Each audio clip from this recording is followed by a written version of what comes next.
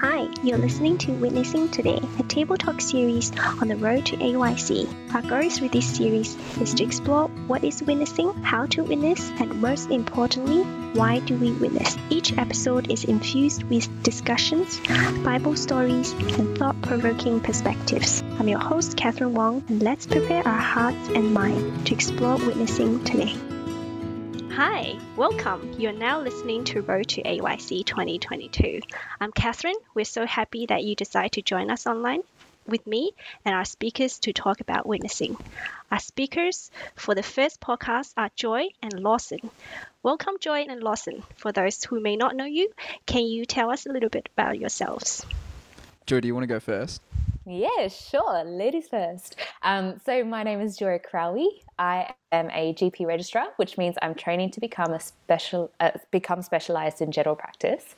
I'm originally from Sydney, but I've moved up to the beautiful town of Foster for training for the moment.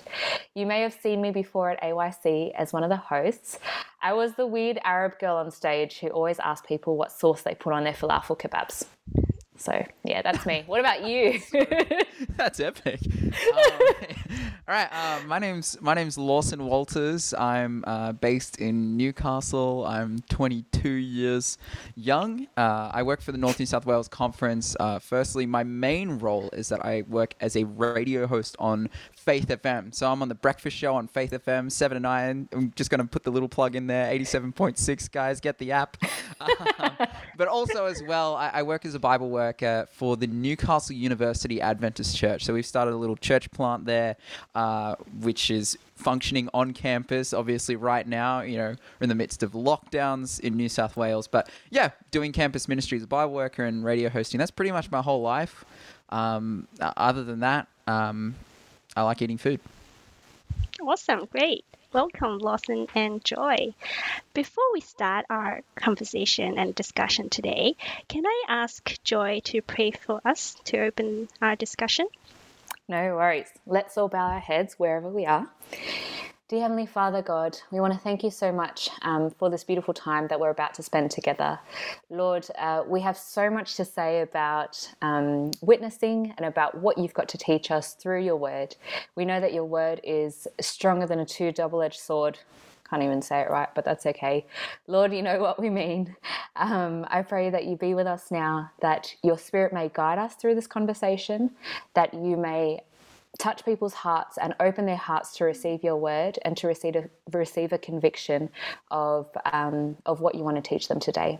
I pray that you lead us now. I pray this in Jesus' name we ask. Amen. Amen. Amen. So our topic for Road to AYC 2022 is witnessing. In this podcast, we'll be looking at what is witnessing, how to witness, and why witnessing. We'll start with the concept of witnessing. And Joy and Lawson, what is witnessing to you personally, and how does it apply to you and in your life? Yeah, witnessing to me personally, I think I love to give biblical definitions for things that then have practical applications. So for me personally, I go to two verses in the Bible. Firstly, Matthew chapter 5 and verse 16, where it says, "In the same way, let your light shine before others so that they may see your good works and give glory to your Father who is in heaven." Also, you have Acts 1:8, which is essentially, go out, be my witnesses to the whole world. From that, what I gather and how I apply this idea of witnessing is just essentially in my life, in everything that I do, reflecting Jesus for the purpose of giving someone an introductory experience with God that they would be then interested in to apply for themselves. And we're going to be talking about in this podcast how that plays out in people's lives and also some methods of witnessing as well. But I think broadly, it's anything that relates to that, whether, you could say Bible study, whatever it may be, Bible study, personal life choices and lifestyle, like all of those things can fall under witnessing if you're doing it to represent God and to promote him to others. So, yeah. Joe, what do you reckon? Well, I totally agree with that. And going along your definition theme, I love definitions, and I would want to share John 4, verse 39, which is a verse we'll look at later on. And it says, many of the Samaritans from the town believed in him because of the woman's testimony. Now, the word testimony comes from the Greek word martureo, and it means to bear witness or be a witness. And if you go through the Merriam-Webster dictionary definition, it has so many definitions of being a witness, and I'll just go through them quickly. One is an attestation of a fact or an event, one that gives evidence or proof, one asked to be present at a transaction so as to be able to testify to its having taken place, one who has personal knowledge of something, or, my last and personal favorite, public affirmation by word or example of usually religious faith or conviction.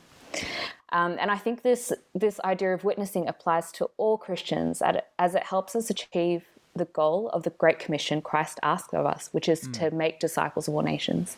And I love this range. Like, there's so many ranges of how we can witness. Like you, Lawson, you are a Bible worker, you're able to do Bible studies with different people, you're able to create awesome vegan cookbooks that you can share with your students. It's amazing if you guys haven't heard of it yet. But for me, I mean, working in a general practice, there's a different setting, and we can be used in so many different ways. Like just from something as simple as putting a Bible verse plaque in my office and someone walking in and just noticing, oh, maybe she is a little bit Christian, a little bit not, I don't know, to even praying with patients that are on their deathbed, or even talking to my colleagues about my spiritual life and about the experiences that I'm having. There's so many ways that we can share Christianity and we can witness to other people. So I'm really excited to get through this podcast today and share what we have to learn. Yeah, what a topic. I just pick up from that. We've both identified, there's plenty of ways to do this. And you know what that means? More content. So that should fuel the conversation going forward, hopefully. That's awesome. I'm getting very excited. What is your favorite witnessing story in the Bible? Oh, dude, for me, absolute banger story, Acts chapter 16. Acts chapter 16 is probably one of my favorite stories in the Bible. Paul and Silas go to Philippi. They get thrown in jail. They're singing in the... That is a witness right there. They're singing in chains. And if you read Acts of the Apostles and the account of what's going on there, where it's like they're singing in chains and in a dungeon where only shrieks of terror and fear and pain come out of, they're singing, and then because of that there's an earthquake and all the people get out of the cells and the Philippian jailer goes to kill himself, but they run in on time and they're like, hey, and the Philippian jailer runs in and he falls down on his knees and he's like, what must I do to be saved? And him and his family, and then you've got Lydia and her family, become the foundation for the Philippian church, which we then learn, in the letter to the Philippians, is one of the most famous churches for their faith in pretty much all of the known world at the time. So yeah, that is like one of the top stories. It's not one of the ones we're going to be talking about today. We're going to be talking about a different story about witnessing, but it is amazing. Lawson, man, I feel like if you were ever put in prison, you would have been like, wait, hold up, let me get my guitar so I can praise Jesus in the prison cell. I hope so. Anyway, well, my story, the story that I absolutely love, is the story of the woman at the well. And it's one of my favorites for two reasons. One is because we get to see the picture of Jesus actually witnessing to people. And especially in probably one of his weaker moments as a human, as well as seeing probably the worst woman, or the woman with the worst reputation in this town, trying to witness to other people, and how effective both of their testimonies were. So really excited to go through the story, because this is the story we're going to talk about today. I'm so excited. Perfect segue right there. So good. And that amazing story is in John chapter 4. Can you give us a bit of summary of the context of the story? Go for it, Bible worker Lawson. Yeah, sure. Well, essentially, Jesus at this point, he's been traveling around. He's in the midst of his public ministry. He's been, baptized by John the Baptist. He's starting to take on disciples. You know, they've had his public miracles have already kind of happened. You know, he's turned the water into wine. He's becoming more known and known. He's just been in Jerusalem, and he's been in the region of Judea, and now he's heading back to Galilee as he's, you know, traveling, witnessing, preaching, doing all those things.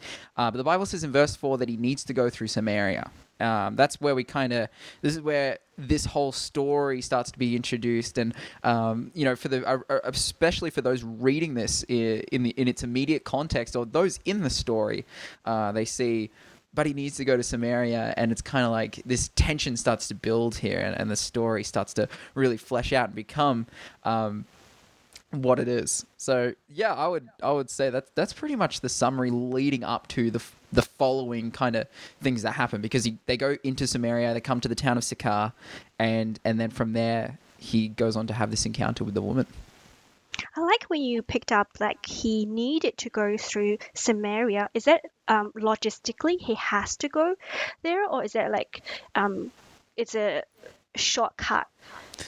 Well, I think there's always, you know, great debate about many things that Jesus did. You know, we have this story of when he goes and meets the Syrophoenician woman out in the middle of what we would call whoop whoop. Like he's just randomly meets this Syrophoenician woman like on, you know, in a border Greek town, has a conversation with her. She gets, you know, saved, and then he just comes back.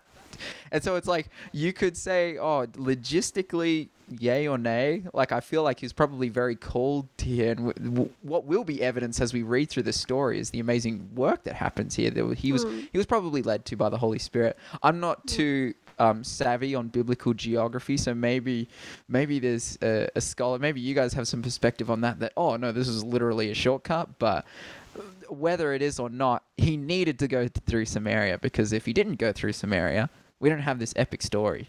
So maybe he's being intentional to go to Samaria so that he can meet that woman. Because a lot of Jews have been avoiding to go to Samaria because of the history. Yeah, that's right. Joy, you've got some perspective on this, on the history. Do you say that just because I'm an Arab? Yeah, well, I just refer it all to you. So look, it is really interesting. And once again, I'm not a biblical scholar either, but what we found is that Samaritans used to be part of the tribe, the 12 tribes of Judah. And then throughout time, they were kind of separated.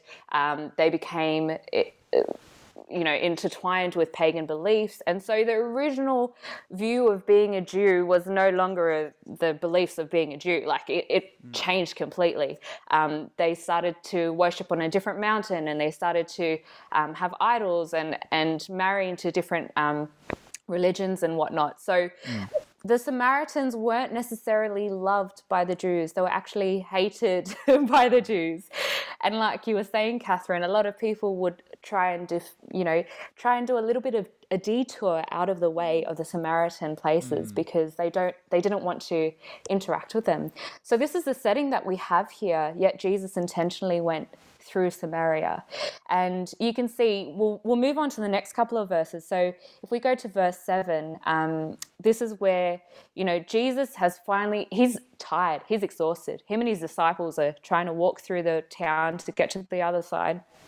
And his disciples go off into the town to buy food. And they were allowed to buy food. They generally weren't allowed to talk to the Samaritans necessarily unless it was something for need, like buying food, like asking for water. And it says here, when a Samaritan woman came to draw water, Jesus said to her, "Will you give me a drink?" His disciples had gone into the town to buy food. And here, I don't know if you know anything about it, Lawson. What do you think is like the purpose of him asking her, "Will you give me a drink?" Well, firstly, I think he just has a physical need for water. Like the guy's thirsty, dude. Like they're in the middle of the Arab desert. Like this is a really tough and treacherous place. The previous verse as well, verse 6, gives us some indication. They come to Jacob's well, which is a very famous historical site from the book of Genesis that is still existing and is in the area of where the Samaritans live. They come to this well. Jesus asks her for a drink, we know that this would set up their further conversation. I see this as a real, conversation starter slash, the classic psychological trick of making a request of someone so that they become more open to you. Like Jesus is incredibly ministry savvy. We can see from the outset here. But yeah, he just literally had a physical need, and he saw that physical need as an opportunity to be able to start a conversation with this woman. That's how I see it really playing out. Just in its initial. Obviously, we know and I think particularly because this is in the book of John, which is John is just full of very intentional stories about Jesus doing very intentional things that reveal him as the Son of God. And so I see this as the reason it's here is because it's supposed to be here. This wasn't just some random thing, but it starts out as just some encounter of, hey, I'm thirsty. Give me a drink. My disciples are in town getting food. They're probably having some hang-ups with the locals because they're Samaritans and Jews, you know what? But he's just like, hey, give me a drink to this woman. It's really interesting. I was reading The Desire of Ages and the historical context to this, and it adds a little bit more oomph into the story. Yeah, well. It says, Jesus asked her for a drink. Such a favor no Oriental would withhold. In the East, water was called the gift of God. To offer a drink to the thirsty traveler was held to be a duty so sacred that the Arabs of the desert would go out of their way in order to perform it. So even though we have this context of a Jew and a Samaritan, and how dare they talk to each other, especially a Samaritan woman out in the middle of the desert, in the middle of the day, Jesus still asks her for a drink, and she still feels obliged to actually give him that drink because of this this historical kind of or the idea of this water being the gift of God. So she actually responds to him when she probably should have rejected his request. I think that actually prompts what she says here, because if this is, as the Desire of Ages has pointed out, this is such a sacred thing for them, right? Like this is such an important thing for them. Her response in verse 9 is, how is it that you, and this plays into what we've already kind of talked about, how is it that you, being a Jew, ask from me, a Samaritan woman, for a drink? Why are we having this conversation, essentially? Why are you, a high and mighty Jew, one who esteems themselves so much better than me and esteems me and my people as so lowly?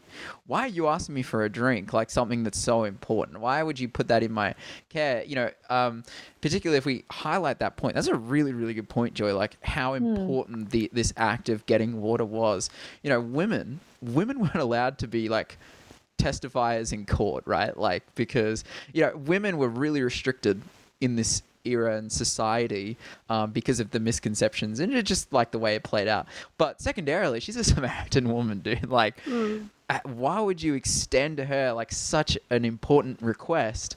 Well, I think Jesus would, because he sees the situation for what it really is. He sees this person for who she really is, which is a deserving child of God who is really in a place of seeking. And that's why, dude, let me get into verse 10. He just drops do it. bombs on her, dude. Oh, this is so good. Jesus answered and said to her, if you knew the gift of God and who it is who says to you, give me a drink, you would have asked him and he would have given to you living water. This is massive.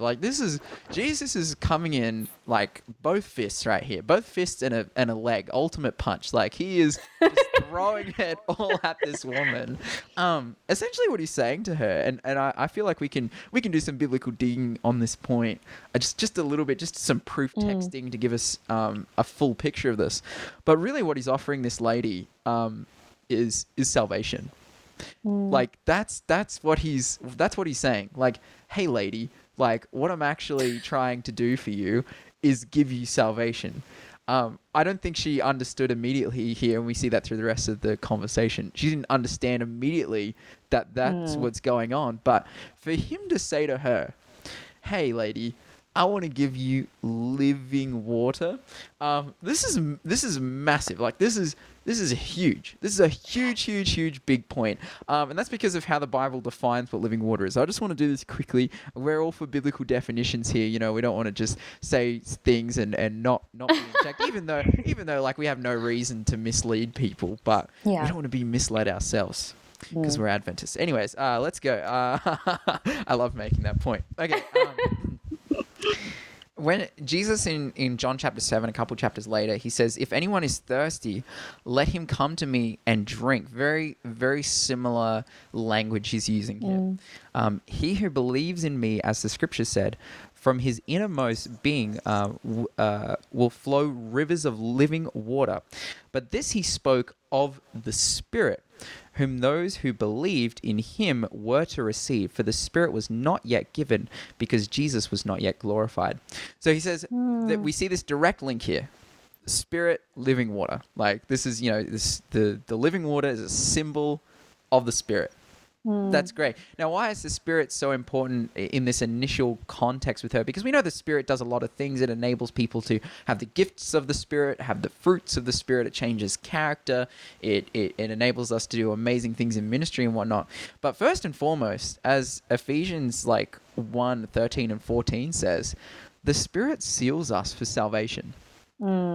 Like that's and what we're kind of trying to identify here, particularly with this woman at the well, and as we're talking about witnessing, one of our goals in this podcast, particularly today's edition, is to see very clearly that before any witnessing can happen, there needs to be a relationship with Christ, a saving relationship with Christ. Like that precedes any type of witness that we can make. And so Jesus here, in this very kind of compressed story, and just immediately, she's like, hey, what are you talking about, Jew? And he's like, oh, I want to offer you salvation so you can become a witness of me.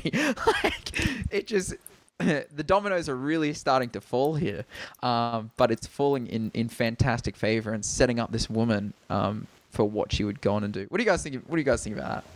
Oh, it's so amazing. Exactly what you've just said. And those are not the only two verses that talk about this living water. I mean, I can just picture myself sitting there as if I was that woman, sinful woman, sitting in front of this man that is just talking to me, asking for water. And he says, yeah, I can give you living water. Imagine just sitting there like, what does living water actually mean? Like Jesus loved to talk in riddles, and these people must have been so confused, like just sitting there like, what, does the water come to life? Does it give me, eternity? I don't know. Does it mean my skin gets to glow forever? I don't know. But yeah, like the verses that you shared are so powerful, and there's so many other verses, and I'll just share a few more just in Isaiah 44 verse 3, it says, for I will pour water on the thirsty land and streams on the dry ground. I will pour out my Spirit on your offspring and my blessings on your descendants. So there you've got that, once again, that reminder that the water is actually the Spirit. But then if you go back in Isaiah 12 verse 3, it says, with joy, and I didn't mean me, but with joy, you, dad joke? Okay, anyway, joy. With joy, you will draw water from the wells of salvation. So here we've got Jacob's well. Here we've got this well that has physical water. It's got water that can quench our physical thirst. But Jesus is talking about this well of salvation and this living water, which is a Spirit that will convict us of all truth. And this lady is just at the start of her conviction experience. And I think we should move on to see what happens next, because it's pretty powerful. Dude, read 11 and 12. Yeah, I will. Let's do that. So it says in verse 11, Sir, the woman said, you have nothing to draw with, and the well is deep. Where can you get this living water? Are you greater than our father Jacob, who gave us the well and drank from it himself? And did also his sons and his flocks and his herds?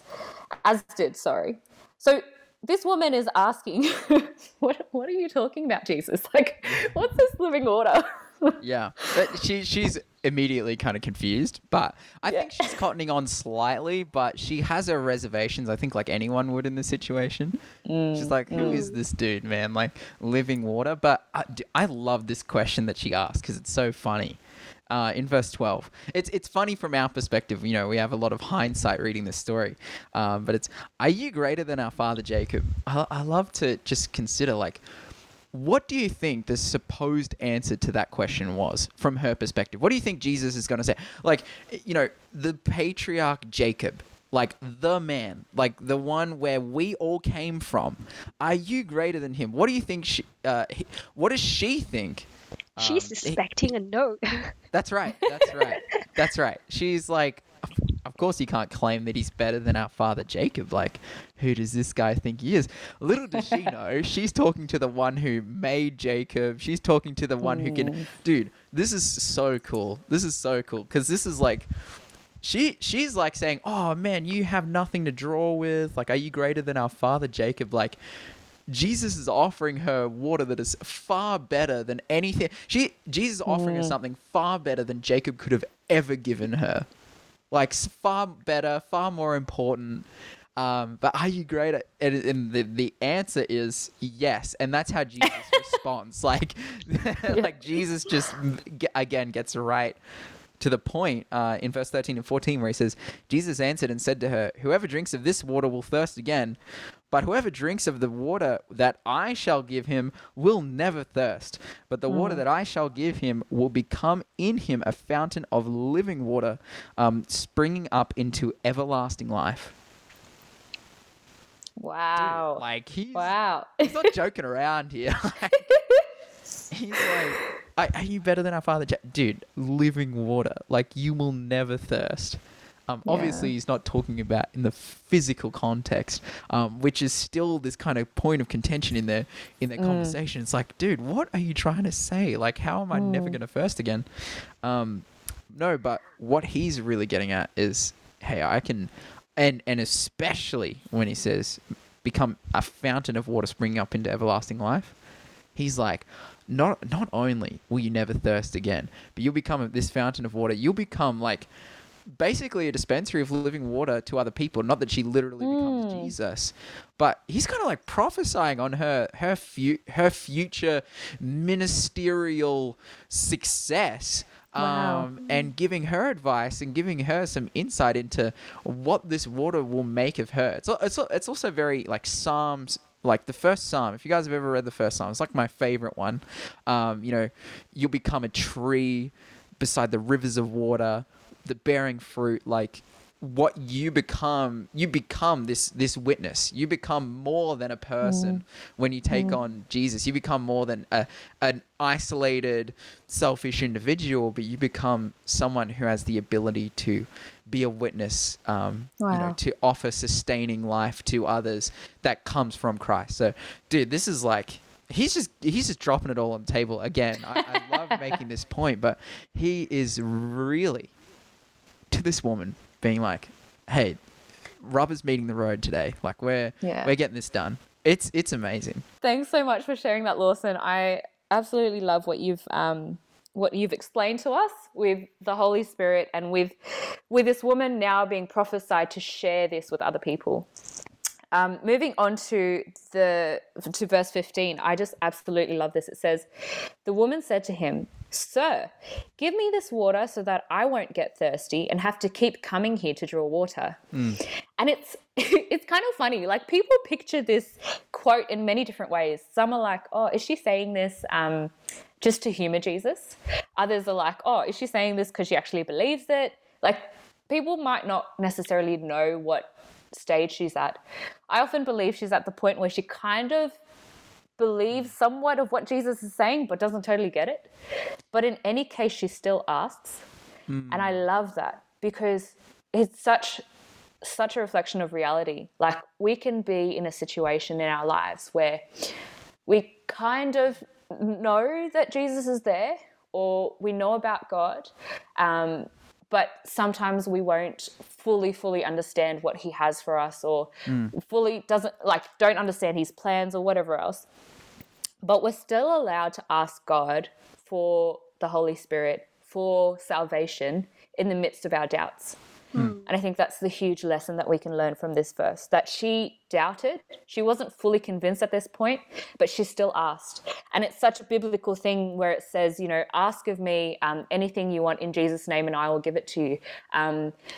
Knock and the door will be open to you. Seek and you will find. The Father loves giving to those the Holy Spirit for anyone who asks.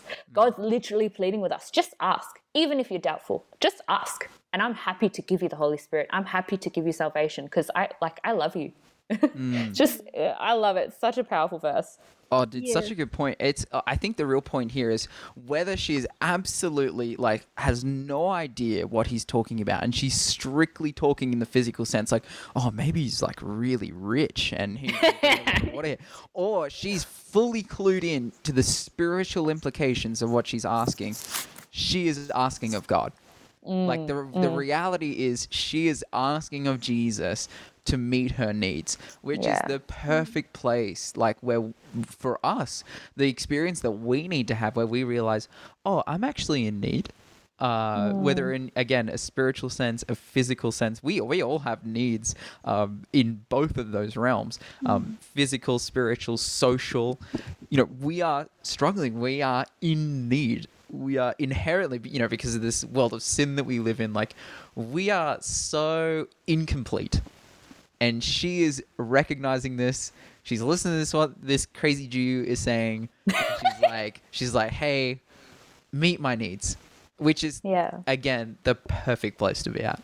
And now Jesus drops more bombs on her. Dude. Like, now we get into the rest of this encounter is like, oh, Jesus. Like, it's really like, did he go there? Did he need to go there? Like, because he just confronts her sin. I think he does it for a really important reason, but let's read it. Give us a read. Go, call your husband and come back. And she replies, I have no husband. Jesus said to her, you are right when you say you have no husband. The fact is, you have 5 husbands, and the man you now have is not your husband. What you have just said is quite true.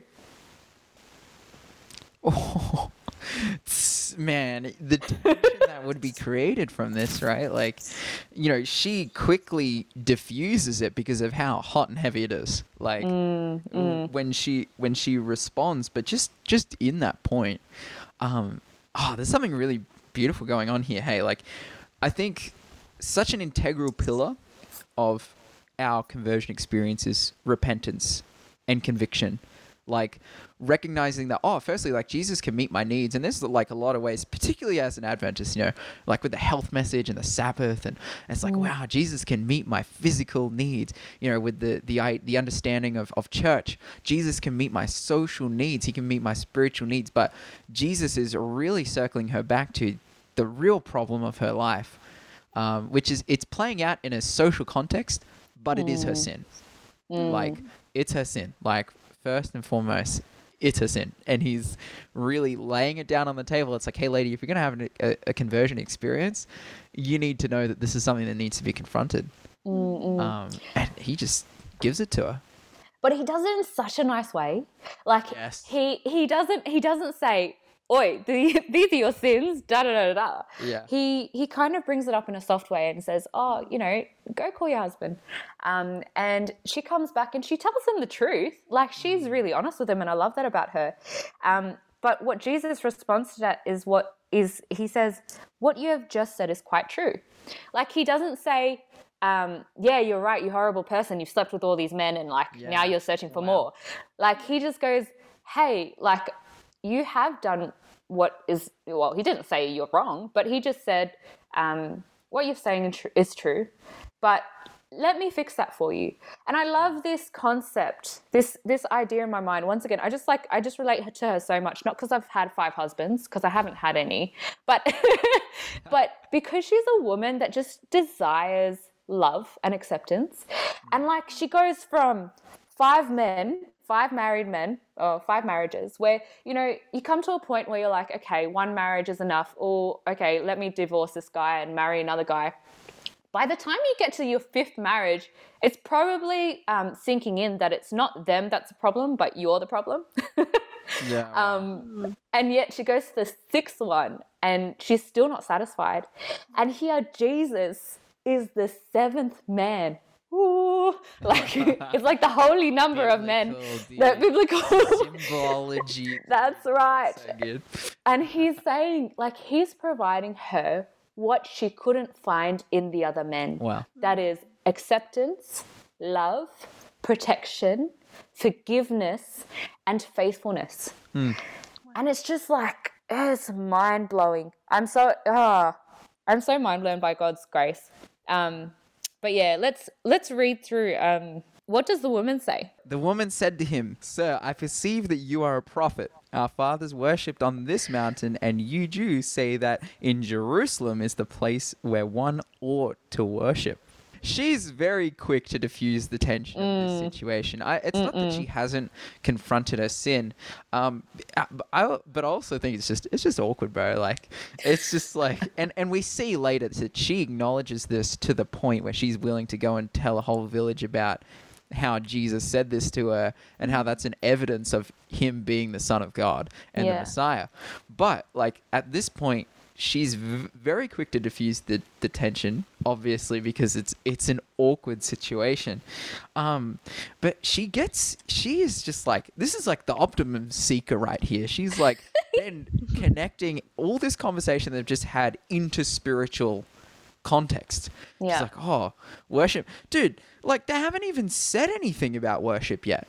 Yeah, he's talked about living water, but we're kind of sitting here, contemplating whether she fully understood the ramifications and the symbology and the spiritual implications of living water. They haven't had that spiritual conversation, but she is prompted to go, oh, you Jews worship on one mountain, we worship on the other mountain, like, and you guys, you're a prophet. Like, again, this is through Jesus's conversation, the questions that he's asking, this has prompted in her mind, very Holy Spirit led, has prompted spiritual things and has turned into a spiritual conversation. I think that brings up a really good point. Like, so many times we think, oh, this person like sitting on the road, on the side of the road, they don't want to talk about Jesus, so I'm not going to talk to them about Jesus. Wow.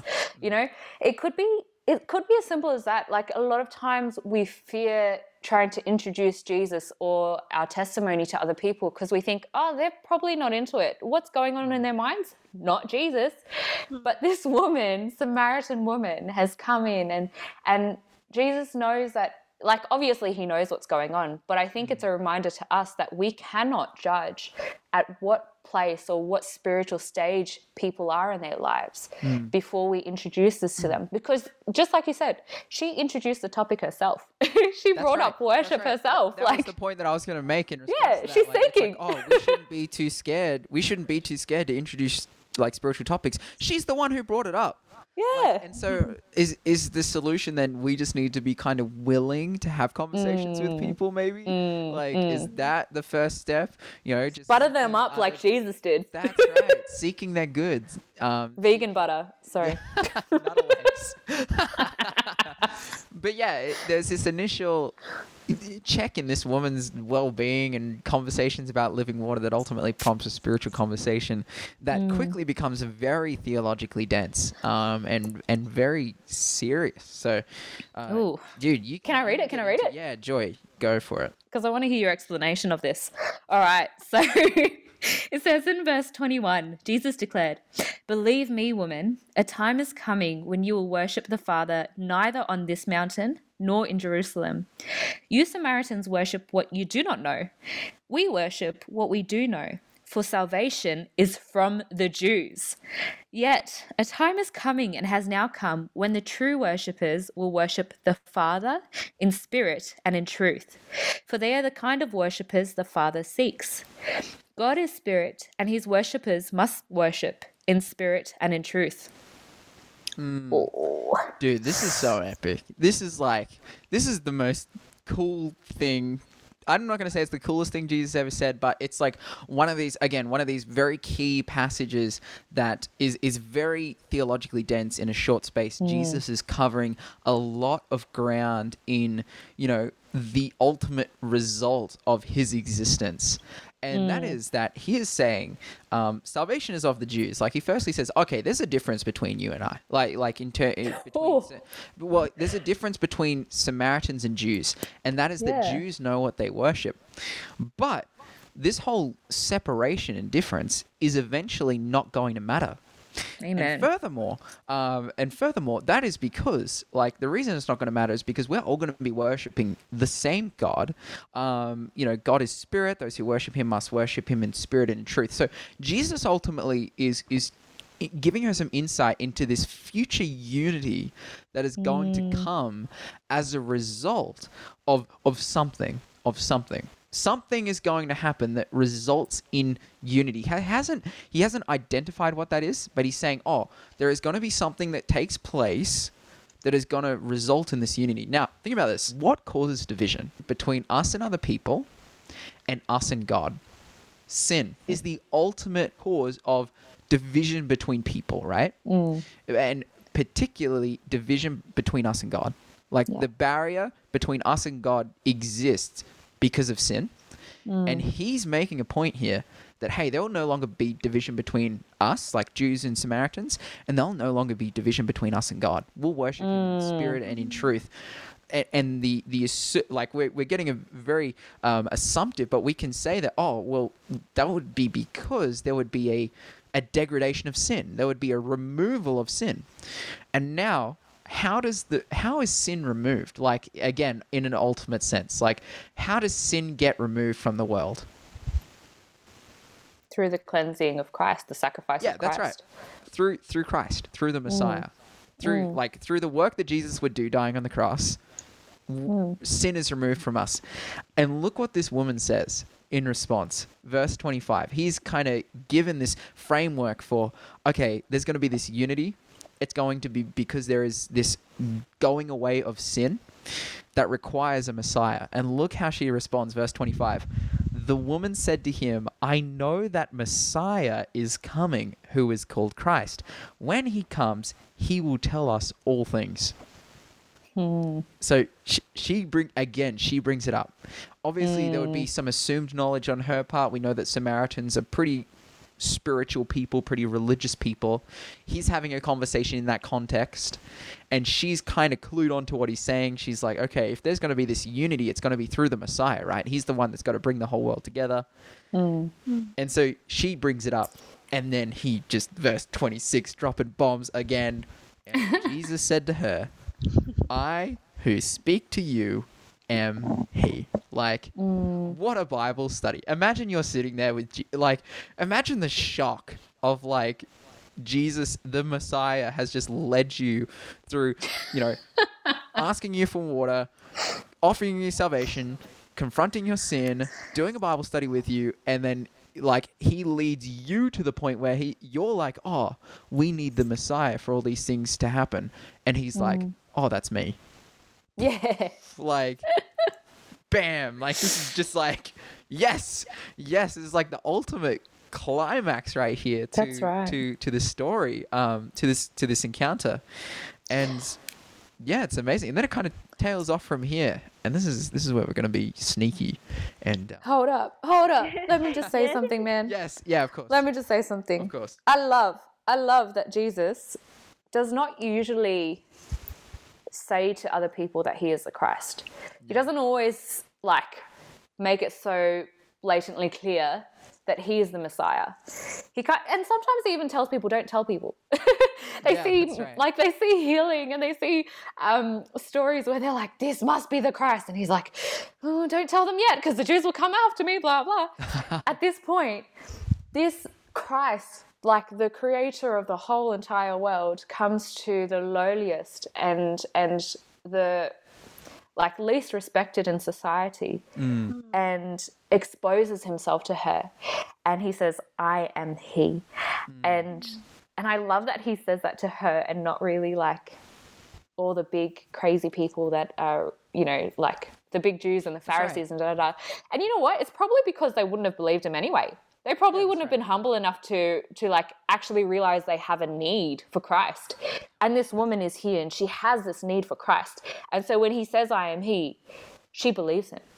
And That exact scenario, by the way, plays out at his death. Like, all the people, he's finally revealed that he calls himself the Son of God, and they're like, oh, no, I don't care.